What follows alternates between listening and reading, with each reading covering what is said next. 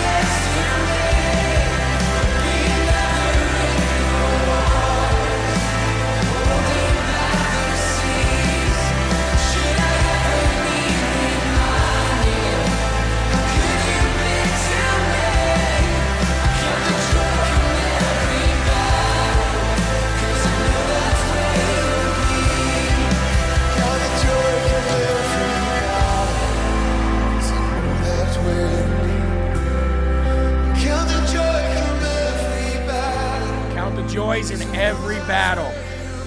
Every battle you count those joys. And not only do you count the joy in every battle, you pray for those times. You pray to God for those trials. You pray to God for those troubles. Because it's in those times, folks, that we really and truly grow in the Spirit. And we want to thank our Almighty God in heaven. Thank you so very much for giving us this time together. Thank you for giving us those trials. Thank you for giving us those moments in which we can truly look at ourselves in the mirror of the Ten Commandments and say, wow, I need to do better. I need to grow more. I need to be closer to Jesus. I need to walk with Yeshua more in the 24 hours that God gives me every day than I have been. It's the only way forward. And when you come into those fires, there'll be another one standing there with you. You will not be alone. There'll be another one who will not allow you to get those third-degree burns, to get those scars. Now, there is a song, a Christian song, a worship song called Scars. And maybe I'll play that tomorrow. Maybe I'll play that on the way out today.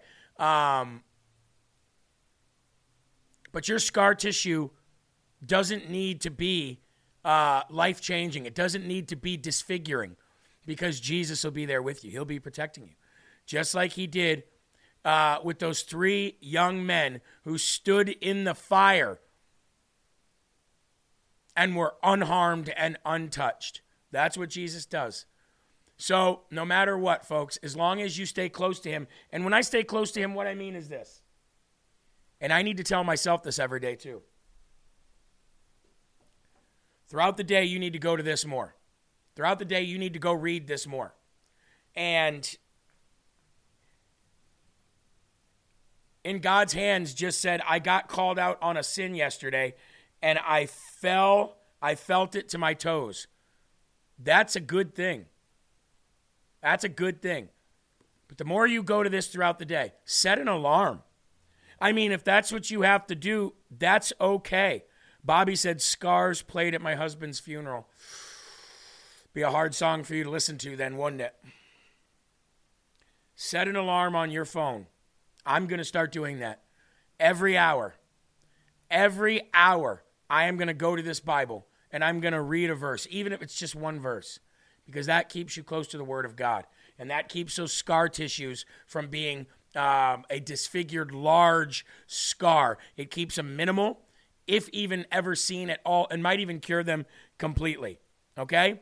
So I titled today's show, Curing Snake Bites. All right? How many of you are afraid of snakes? I am. I have, I don't know what that's called, Eli. I know afraid of spiders is arachnophobia. What's the fear of snakes? A reptile dysfunction? What is the word for fear of snakes? What is it? Apodiophobia? Ophidiophobia? Ophidiophobia. I have ophidiophobia. I am afraid of snakes. I do not like them, Sam, I am. I do not want them. I do not want them. I do not want them, green eggs and ham. I do not like snakes. I don't like the look of them. I don't like the thought of them. I don't like the smell of them. I don't like anything about snakes whatsoever. And I sure as heck, one of the biggest fears is snakeophobia. T. Mitchell said snakeophobia. That's what we're going to go with, snakeophobia. I sure don't like the fact or the thought of being bit by a snake. Okay? A reptile dysfunction, Eli. First thing that came to my mind. Lord, forgive me. I don't like the thoughts of snakes. I don't like the thought of being bitten by a snake. Now, here's the thing about snakes, too. All of them are different. Not all of them bite. But the ones that do bite and the ones that do infect you with venom, they're all different. You need a different kind of anti-venom for certain snakes that bite you. And there are a lot of venomous snakes. That's right, Angel, Shadrach, Meshach, and Abednego. That's right. There are a lot of different snakes that bite you, and snakes can paralyze you.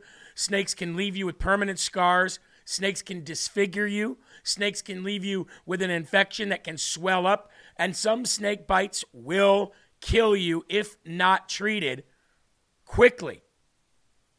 Okay? So we're going to talk about curing snake bites today as a metaphor and as an example. So I want to read to you what I wrote for the description if you've not read it yet. I said, have you ever been bitten by a snake? There are many kinds of snakes, and all of them are different, even in the case of the venom. Some kill, some become immobile. They're victims anyway. Some get infected and get permanently disfigured, and there are anti-venoms out there, but most all use the blood of a very specific animal to make that, to make those anti-venoms. And do you know that the animal that they use to make the most of the serum or anti-venom medicines and cures, it comes from a lamb? How crazy is that? That's right, ladies and gentlemen, the cure for most snake bites and the anti-venom. What's another word for anti-venom, Eli? What's the word they use?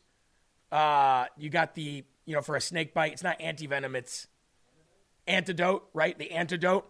The antidote is made for most snake bites from the blood of a lamb.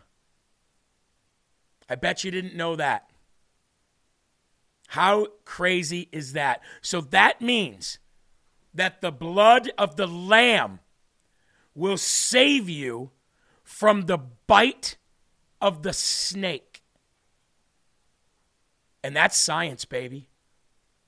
That's not also just a fact and a scientific fact. It's also an analogy, a metaphor, an example for being washed clean by the blood of the lamb. Oh, Jeremy, you're getting into it today.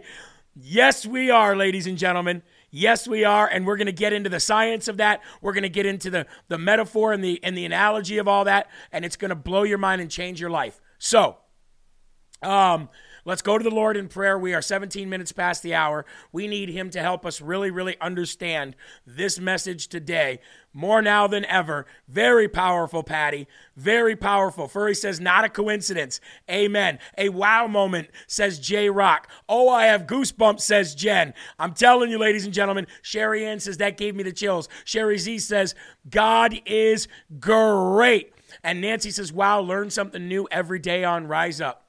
So let's go to the Lord in prayer, and then let's dive into this very, very powerful Rise Up episode. What are we? Episode 215, Eli. In the name of Yeshua, our Lord and Savior, Jesus, the Messiah, Jesus of Nazareth, God in heaven, Father, we are so incredibly grateful and appreciative to be your children, to be given the opportunity to live with you for eternity and not live without you, because living without you is the very definition of hell, and that is something that we can avoid. That is something that we've been saved from because of the sacrificial blood of the Lamb, your Son, the Son of God, the Son of Man, and our Savior, Yeshua of Nazareth. Lord, we are going to be threatened by vipers and bitten by snakes along the path of life many, many, many times. And the fact that you, the creator of everything that is perfect and holy, created the antidote, the anti-venom for a snake bite to come out of the blood of a lamb, what a massive revelation that is to us today. Lord, help us navigate through the message today of how to cure all snake bites through the sacrificial blood of the Lamb. Restore all the health to those who are praying and listening and watching and learning from this beautiful Godcast called Rise Up Today. And we thank you in the name of Jesus. Amen. Amen. Troy says, aren't lambs the only ones when bitten by a snake have self-healing powers? That is absolutely true. That is absolutely true, my friend. So buckle up, says Amanda, because God is on the move. We have 1,100 people in here watching. If you could please do me the kind favor of liking this video, that's just giving us a thumbs up. Now, I know that there's a lot of people out there that say, I know he asks that every day and I never do it because I don't have a Rumble account. You know how easy and quick it is and how free it is to make a Rumble account? And do you know how much it actually helps us for you to do that? If it didn't, we wouldn't ask. So please, please, please, please, like this video, make a Rumble account, share it daily, because there's nothing more important than spreading the word of God and spreading the gospel. Can I get an amen? All right, folks, we're going to get into it now very, very deep. The blood of the Lamb. What is so incredible about the blood of the Lamb? Well, I think we know. I think we know, don't we? But I want to get to the verse of the day, and then we'll get to that blood of the Lamb, because I want to talk about the blood of the Lamb, and we're going to go to Revelation 7:14 for that, okay? But before we get to Revelation 7:14, I'm going to read from 7:9. So please open up your Bibles, go to the back of the Bible. That's where you're going to find Revelations. Go to chapter 7, okay? I know it's going to take you time to get there. Go to chapter 7. And then we're going to go to verse 9, okay? And we're going to read all the way through 17. And this is talking about a multitude from a great tribulation, okay? All right. See you later, Scotty. Love you. God bless. Bad Moon says coffee refill. It's a good idea. Coffee refill for me too. All right. Here we go. I hope you guys have your Bibles open to that page. A multitude from the great tribulation. After these things I looked, and behold, a great multitude, which no one could number, of all nations, of all tribes, of all people and tongues, standing before the throne and before the Lamb, clothed with white robes, with palm branches in their hands, and crying out with a loud voice, saying, Salvation belongs to our God who sits on the throne and to the Lamb. All the angels stood around the throne, and the elders and the 4 living creatures fell on their faces before the throne and worshiped God, saying, Amen, blessing, the glory and wisdom, thanksgiving and honor and power and might be to our God forever and ever. Amen. And I think it's great to know that they were holding palm leaves, just like they were doing when Jesus came into the city on a donkey. They did use horses to make anti-venom for a long time. You're right, Larry, until they found out that the blood of the Lamb is far more effective. We're going to get to that. Great knowledge, Larry. Then one of the elders answered, saying to me, Who are these arrayed in white robes, and where did they come from? And I said to them, Sir, you know. So he said to me, These are the ones who came out of the great tribulation, and washed their robes, and made them white in the blood of the Lamb. Therefore, they are before the throne of God, and serve him day and night in his temple. And he who sits on the throne will dwell among them. They shall neither hunger any more, nor thirst any more. The sun shall not strike them, nor any heat. For the Lamb who is in the midst of the throne will shepherd them and lead them to living fountains of waters, and God will wipe away every tear from their eyes. Now let's go to the power of the blood of the Lamb. This was a great discovery about the Lamb. So let's go and read it now. We have a beautiful picture of a lamb here too. Look at this. Discovery about the blood of the Lamb. There it is right there. Look at that. Look at that. Incredible. But let's go on and read this, okay? They are using the blood of sheep to produce an antitoxin for rattlesnakes. Yes, rattlesnakes, because the blood of the Lamb causes the poison that snake and many other snakes injects into somebody's body to have no deadly power whatsoever. People are being saved from snake bites using the blood of the lamb. When snake venom is injected into the blood of a lamb, it immediately goes to work producing antibodies to combat the venom. These antibodies from the blood are then used to save human lives. Let's say that a farmer had his sheep bit in the face by a snake. Its face may swell up, but the lamb faces no lethal consequences because the blood immediately begins to produce what is needed to overcome the snake bite.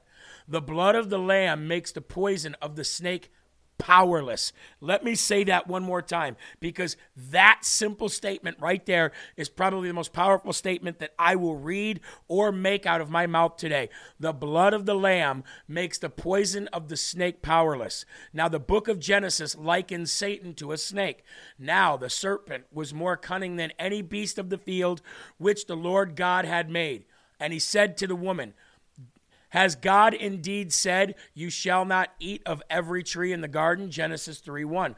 The book of John likens Jesus to a lamb. The next day, John saw Jesus coming toward him and said, behold, the Lamb of God who takes away the sin of the world. John 1:29. Sin and Satan injected all the poison that we see in the world. Wow. Sin and Satan injected all the poison that we see in the world today. How do we cure that poison? How do we cure the poison of our country? How do we cure the poison of the world? How do we cure the poison of the afflicted and the oppressed that are taken over by demons and Satan himself? The blood of the Lamb. When we apply the blood of Jesus, the Lamb, to our lives by grace through faith, we overcome both sin and Satan. So just like when the blood of a lamb goes to work and that snake bites that lamb in the face, all of a sudden it might swell up, but it immediately goes to work to combat that swelling, and that poisonous snake venom is no longer deadly to that lamb. The same thing when we overcome both sin, or when we overcome sin through our faith, saved by grace. Pretty incredible. Pretty incredible. And they overcame him with the blood of the Lamb, Revelation 12:11. What poison is coming against you? What sin is overtaking you? What sickness is coming out of you? What pain is trying to swallow you up? Apply the antitoxin. Have faith in the blood. What a beautiful flow the blood of Jesus is, the Lamb of God, who died to take away the sins of the world, both all past, present, and future. Sin made the earth such an ugly and hurtful place sometimes. Heaven is a beautiful place, pain-free, always joyful, because there is no sin there. It has all been washed away by the blood of the Lamb. Is any of this wowing you today? Does any of this make you just go, wow, God is amazing, God is perfect, and God is on the move, hallelujah. We have 1,300 people watching in here. Let's get that to 2,000. Let's do another round of sharing for the word of God, because if the world knew that the blood of the Lamb could cure snake bites, maybe the world would actually run to Jesus even more, because the ultimate snake bite is sin, ladies and gentlemen. The ultimate snake bite is definitely sin. What can wash away my sin? Nothing but the blood of Jesus. And what can make me whole again? Nothing but the blood of Jesus. We cannot save ourselves from sin. We cannot save ourselves from sickness. We cannot save ourselves from pain, depression, lack, confusion, or any other horrible thing that you can think of that comes from the evil one. Only the blood of Jesus saves us from all of that. All of it. All of it. He suffered to make our future nothing but good. He is wonderful, self-sacrificing Savior, and he gave his own blood to save us from the snake bite that the devil administers on us and our families every day, the sin of the snake bite. Unbelievable. What a great thing to learn today. What a great thing to learn. Now you can choose to apply the blood of the lamb to your snake bite, but understand this.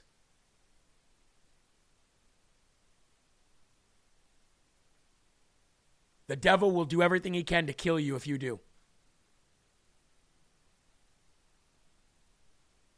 Remember, Larry gave his life to Jesus 2 weeks ago? And what did I say to Larry when that happened? What were my words to Larry? My words were this. Now that you have professed your love for Jesus and you have applied the blood of the Lamb to your snake bite of sin, he's going to come after you more now than ever. Didn't I say that? And that's exactly what that just said too. Remember the power of the blood when you feel afraid. Remember the power of the blood when you feel like nobody's listening and you're oppressed and you are lonely and sad. Remember that you've taken the antidote. You have access to the anti-venom. And that includes everything that the devil hurls at you. So that's the way I wanted to start out today's show. I pray that opened your eyes a little bit because I know it did mine. And I pray that you will take that message with you to your churches and preach that message to your congregation. When you're having your coffee and donuts in the morning at church and you're having fellowship with other members or children of God, I want you to talk to them about the blood of the Lamb and how to cure a snake bite. And tell them, if you want more messages like that, why don't you try watching Rise Up at 9 a.m. in the Eastern Hemisphere every day with me? Can you imagine if we could have 10,000 people in here learning the Word of God? Learning the true Word of God?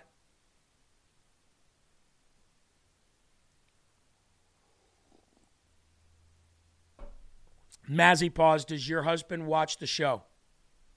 Because if he doesn't, I highly suggest that you bring him in and watch the show. And if he can't watch it live, bring him in and let him watch it later on. Maybe watch it twice. It's that important. It's that important. It's also very important to watch Trumpet Daily, folks. Trumpet Daily here at 9 p.m. every single day. Another man of God bringing you the news with a godly point of view and his mind and heart and soul focused on God while he's doing it. Check out Trumpet Daily here at 9 p.m. every night as well. Now, getting back to the way things should be done, because that's what I feel like we do here on Rise Up. Now, some might misinterpret what I just said. Some might say, Jeremy thinks he's a prophet. No, I don't. Not at all. Anything but. Jeremy thinks he knows more than all the other people that I could watch about God. Not even close to truth. Jeremy thinks that this is the only place that you're going to get the real Word of God. Well, close. Because like I said, since 2016, I've done everything I can to dive headfirst into getting as much word and as much message as I can. And there's not very many places that I've enjoyed. There's not very many places that the Holy Spirit has told me, oh, this is great. There's always an agenda. There's always a message that is different than the one Jesus preached in order to make their church better, their reputation better, the donations coming in, the fear of losing their 501c3, whatever it is. We don't have to have any of that here. We don't have to do any of that here. So I want to get back to the way it's supposed to be. I want to pull up the Rumble chat here after I ask this question. What was the first church ever? What was the first Christian-based church ever? If we go back in history, who can lay claim to being the first church? And I'll guarantee you a lot of you will say the same thing. And you're not really wrong, but you would be very wrong at the same time. Let's pull this up. Who can lay claim to having the first church of Jesus Christ.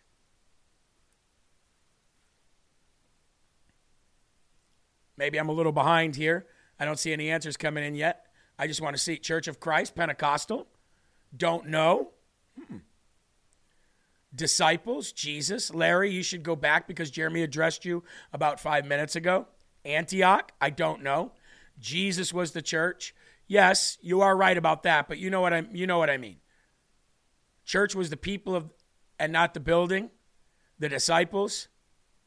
Well, I can tell you this. My son-in-law says the Catholic Church. Well, if anybody says the Catholic Church, you would be right and wrong. Now, the Catholic Church lays claim to being the first church of Jesus after Jesus Christ, okay? And I'm talking post-Jesus Christ. The Catholic Church will tell you they were the first church. Now, I know there's a lot of people saying that we are the body of Christ, so we were the first church. But I'm talking very, very specifically. I'm not talking in theory or in, a 5,000-foot overview. Well, I'll tell you this, folks. It wasn't the Catholic Church. And I can tell you exactly where it was. And no, it was not Noah on the boat. Not post-Christ. I'm talking post-Christ. An actual church. An actual place where people came and congregated and had fellowship in the name of Christ. Not the Israelites.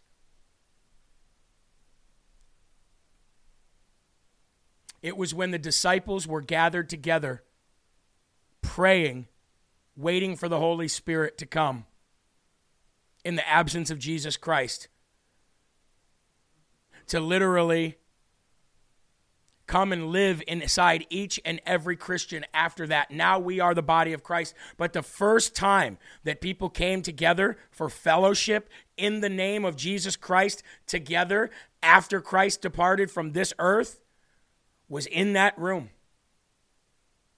In that room. In Acts. That's right, in God's hands. It was in that upper room. It was when the disciples in the upper room were all together praying in the name of Jesus, and the Holy Spirit came upon them, and they started speaking in tongues, and they started speaking the name of Jesus. That was the very first recorded moment of what we call and know today as church. It was that moment in which they all came together in the name of Jesus Christ after Jesus Christ left in that upper room, waiting for the Holy Spirit to come upon them. And that was the first recorded moment that we could call church. What a powerful, powerful, powerful moment. What a powerful time. What a great, and I want to talk about the Holy Spirit here for a minute. I want to talk about the Holy Spirit. And I'm not saying we shouldn't give Jesus all the credit. Jesus should get all the credit. So don't look at it that deep. Don't look at it in that way, what I'm about to say. We talk an awful lot about God and Jesus and the Holy Spirit because they are one and three. But boy, that Holy Spirit lives with us 24 hours a day. He, the Holy Spirit, the Spirit of God that's with us while Jesus is preparing a place for us in heaven. He's putting in the work, isn't he? The Holy Spirit puts in the work. Jesus has got a job to do right now. Jesus is not here. He's here in spirit through the Holy Spirit. But Jesus is working. He's got a job to do right now. He had a job to do back then, and he's doing a job right now. But the Holy Spirit, who lives in you, with you every day, and goes with you everywhere you go, helps make every decision because of the blood that was shed by the Lamb. Oh, that Holy Spirit. Do I love that Holy Spirit, folks? Man, do I love the Holy Spirit. And I rely on the Holy Spirit. When I speak the name of Jesus, when I speak about God, when I talk about Scripture, when I speak about anything that has to do with God and His creation, I'm relying on the Holy Spirit. If you don't bring that Holy Spirit into your life and you don't cherish the Holy Spirit, you can't cherish Jesus. You can't cherish God. And a lot of people pray to God and pray to Jesus as if, yes, they're in my heart, but I'm praying to them up there, or I'm praying to them out there. But the Holy Spirit's right here on his knees with you. The Holy Spirit is them out there right here. Jesus is working, but he's here in the Holy Spirit. But that Holy Spirit, that embodiment of the Holy Spirit that's living in you, man, I'm just telling you, it's just a crazy great thing. It's just a crazy, beautiful, wonderful, great thing. And folks, when you pray, it's not out there. It's right here. Everything is right here. Everything is about as local as this microphone is right here to me, as this coffee cup is to me. It's that local. It's right here. So when you're praying, pray knowing that the Holy Spirit is right here, and Jesus and God are right here with the Holy Spirit.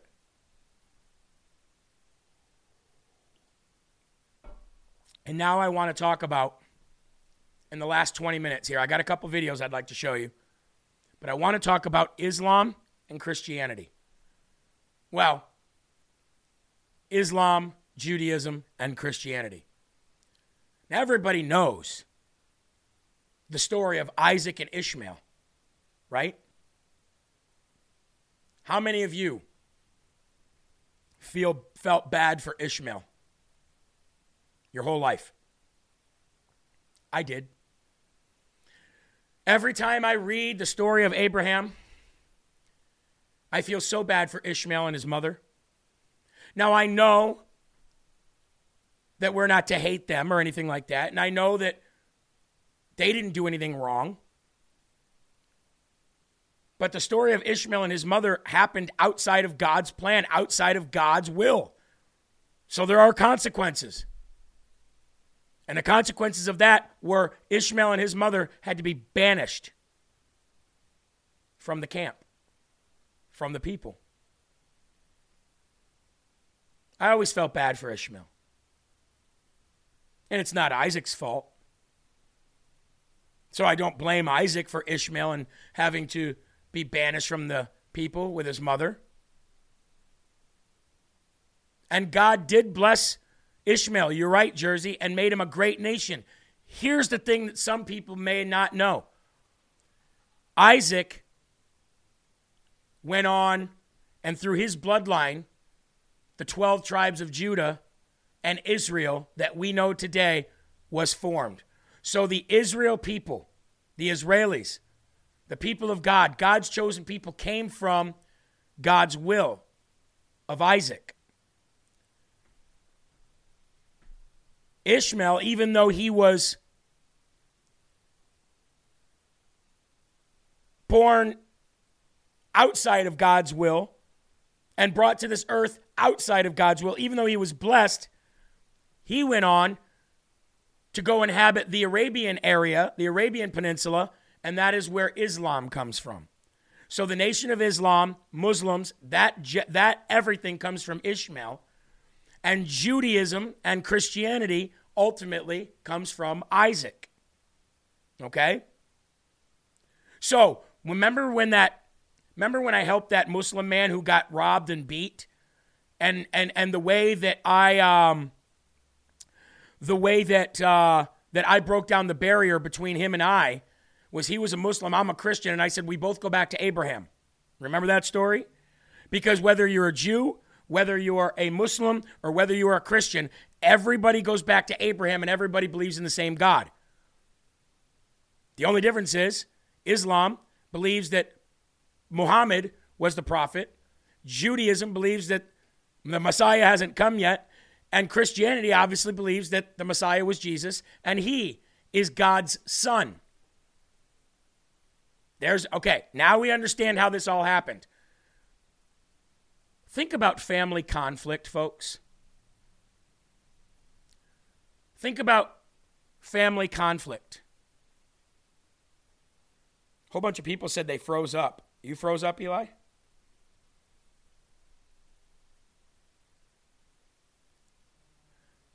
Oh, yeah, Rumble is froze up too. Type in the...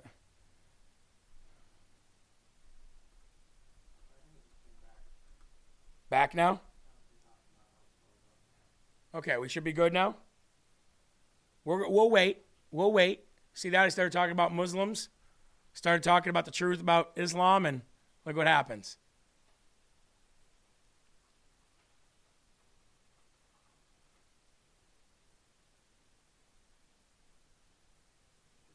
Should be good now? Okay, we're back. Okay. All right, so let's get back to it now. We were talking about how the two nations came from the two different, and we talked about, that's what we talked about, families fighting, cousins. Ishmael and Isaac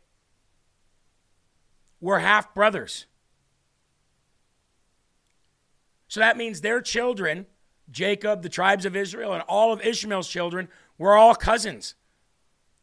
So that means that Christians and Muslims ultimately are cousins. And I started thinking about the eternity-long war between Islam, Judaism, and Christians. And I started thinking about why all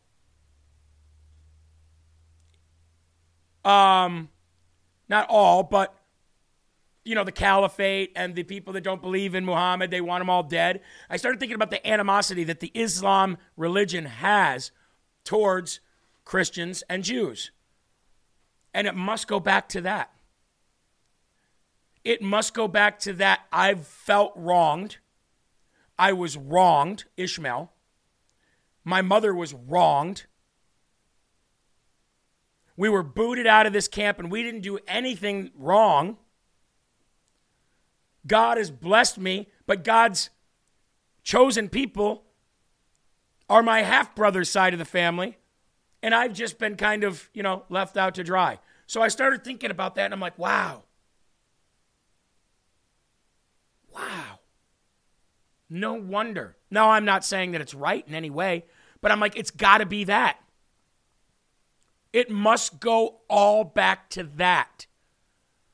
And then throughout generations and generations and generations and generations, it's just been ingrained in them to hate Jews and ultimately now Christians.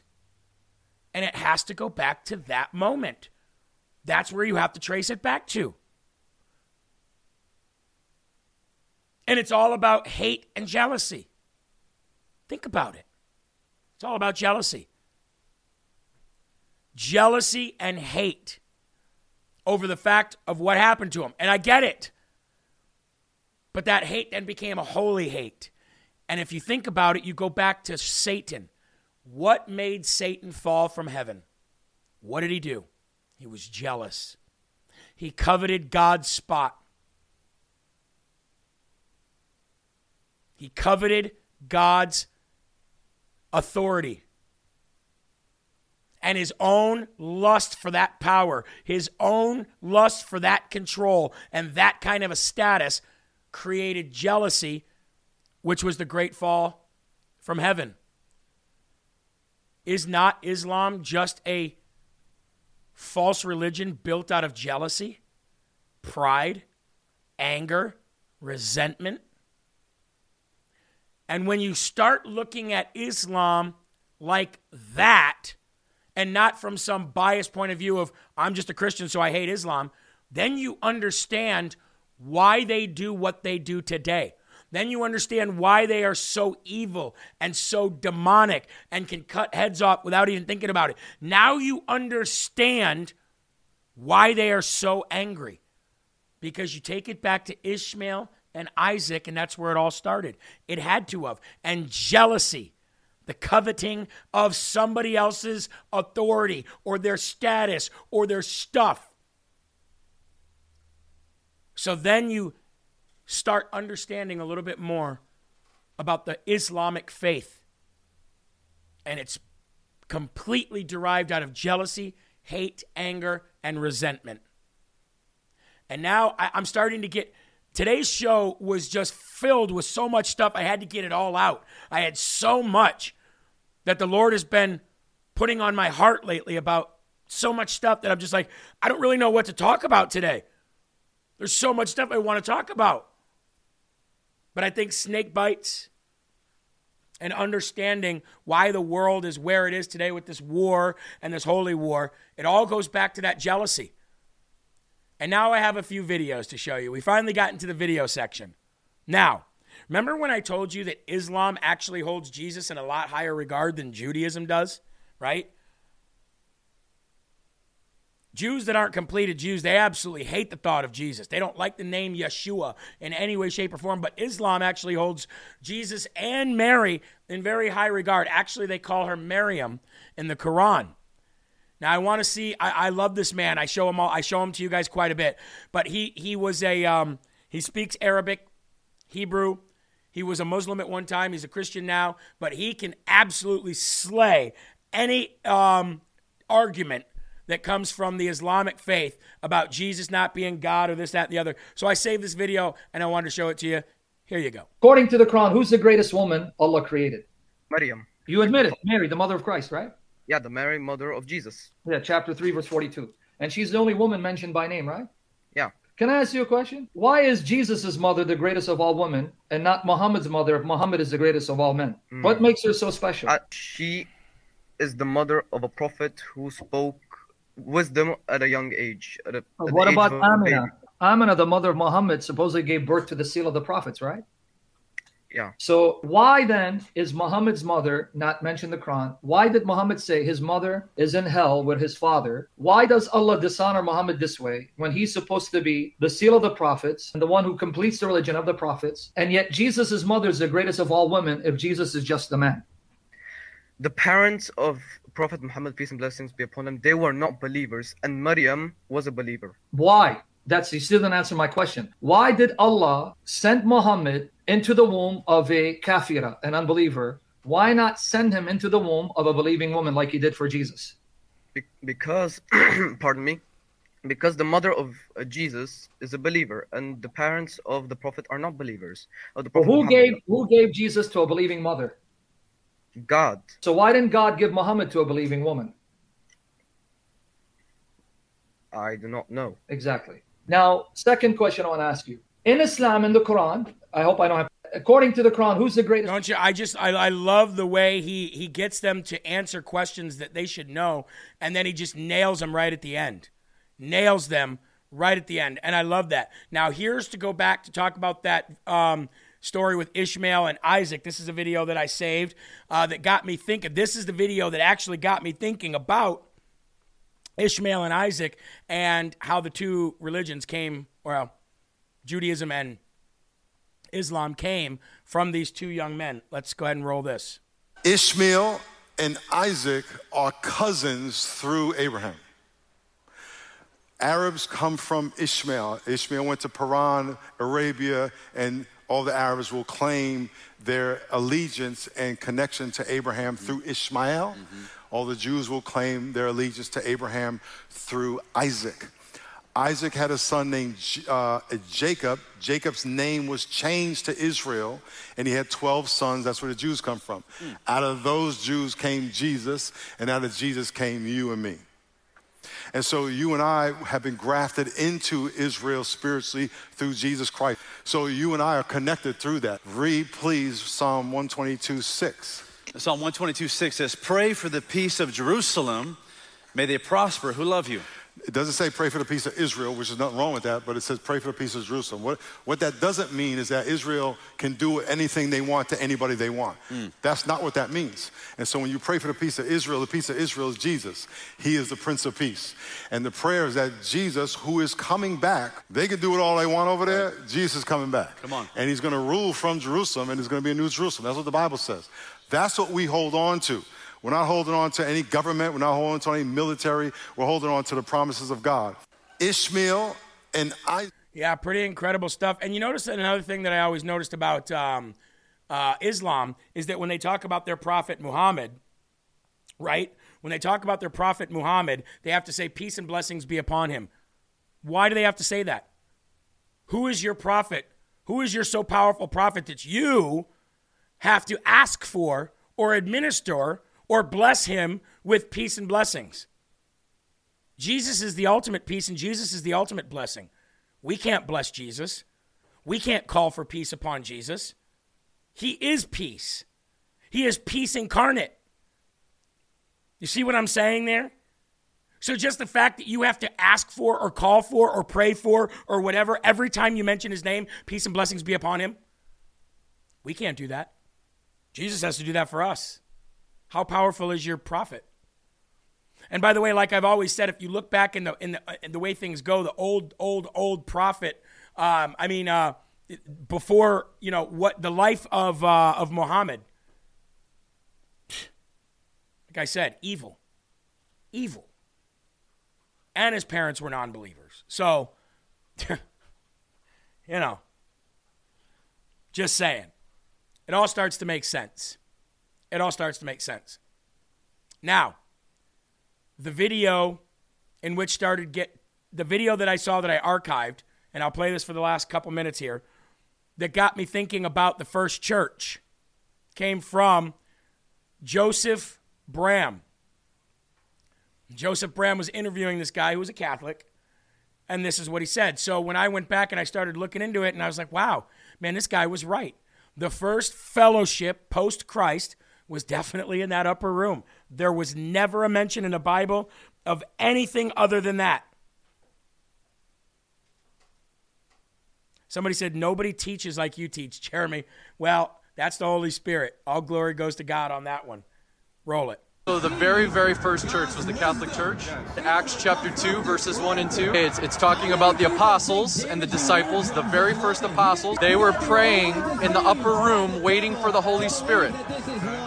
This was the very number one first church in the existence of the world of Jesus Christ. Nothing that they were doing is what the Catholics do. The Catholics don't pray and seek the Holy Spirit to fill them. They were doing something different than what the Catholic Church teaches. So how could it be? They weren't baptizing any babies in water in the upper room. They didn't have priestly robes. They weren't giving communion. They weren't making paintings and pictures and talking to the saints in heaven, such as Moses and Isaiah and Ezekiel. They weren't teaching to talk to them once they go to heaven. They weren't teaching them any of these things that the Catholic Church teaches. They weren't saying, come to us and to confess to us. They were doing what Jesus told them, following Jesus and seeking the baptism of the Holy Spirit. The very first church looks very, very different than the Catholic Church. And he's not wrong. Now, a lot of people say, why are so many people always coming down on the Catholic Church and the Catholics? It's not about that. See, I don't have any ties to Catholicism, so you're right. There's not much I know about it when it comes to knowing the ins and outs of Catholicism and how you grow up and what you do. Now, I know more than the average person does, don't get me wrong. And I'm going to tell you why it feels like the whole world is coming down on you. Number one, when non-believers, agnostics, or people of other religions think about Christianity, they think about Catholics, period. I don't know why. Maybe because they've been around since the very, close to the very beginning, and people just associate them, maybe because of the power of the Roman Catholic Church that they once held, maybe because of the Crusades. I don't know. But the reason why people always have to feel like they're bashing Catholicism, it's not that they're bashing Catholicism. It's that they're trying to separate themselves from Catholicism. Because Catholicism is made up of just what that guy said right there, at least today, is all these things and all these rules and stuff that they say you have to do. Now, I know that there are some that they don't say you have to do. These are just traditions, and those are okay. I have no problem with Jewish tradition. I have no problem with Catholicism tradition. I have no problem with traditions. It's the part where it says you have to do this or this will happen, and that's not true. It's the part that says these things must be done or else we don't accept you. Jesus would have never done that. Jesus ate with sinners. Jesus drank with sinners. Jesus actually helped and hung out with people who did bad things all the time. So that is why you see that. It's not that people hate Catholics. It's that they're trying to separate themselves from religion. And unfortunately, that when you look at Christianity, most people think of the Catholic Church, and it's just not true. Just not true. So, ladies and gentlemen, that is going to do it for my show today. I hope you guys had a good time here. I know I had a good time with all of you. Sean Farish and Ungoverned is coming up next, followed by Live from America with yours truly. I do have a lot of fun time learning here. I would be very open to learning more about Catholicism. I don't hate it in any way. I think it's very interesting. I just think that we need to get back to Christ and Christ only. And everything else, nah. Anyway, thank you guys. God bless you. I hope you learned something today. I know I did. Wash yourself in the blood of the Lamb, and you'll be saved. God bless. Have a great morning. See you later.